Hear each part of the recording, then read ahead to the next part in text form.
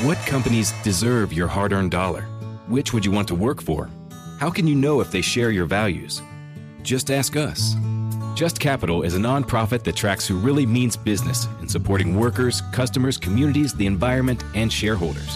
We measure progress, track success, and help them be better. When you see the Just Capital seal, you know what's real, because just business is better business. Visit justcapital.com to learn who makes your dollar count. 99.5 ZPL Carter on the line with the Swiftie Swindler, and we're getting close to you, buddy. We know, I think, just who you are. I could feel it this morning. The people were breathing down my neck.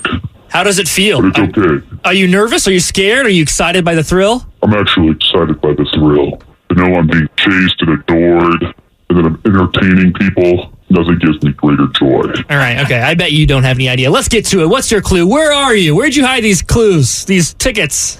Okay, so I will give you another clue about where the tickets are hidden.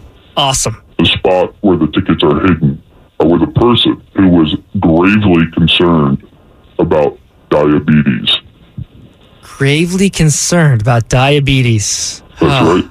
I need more than that. And earlier today at 8 a.m. I said it is a person who had studied medical drugs.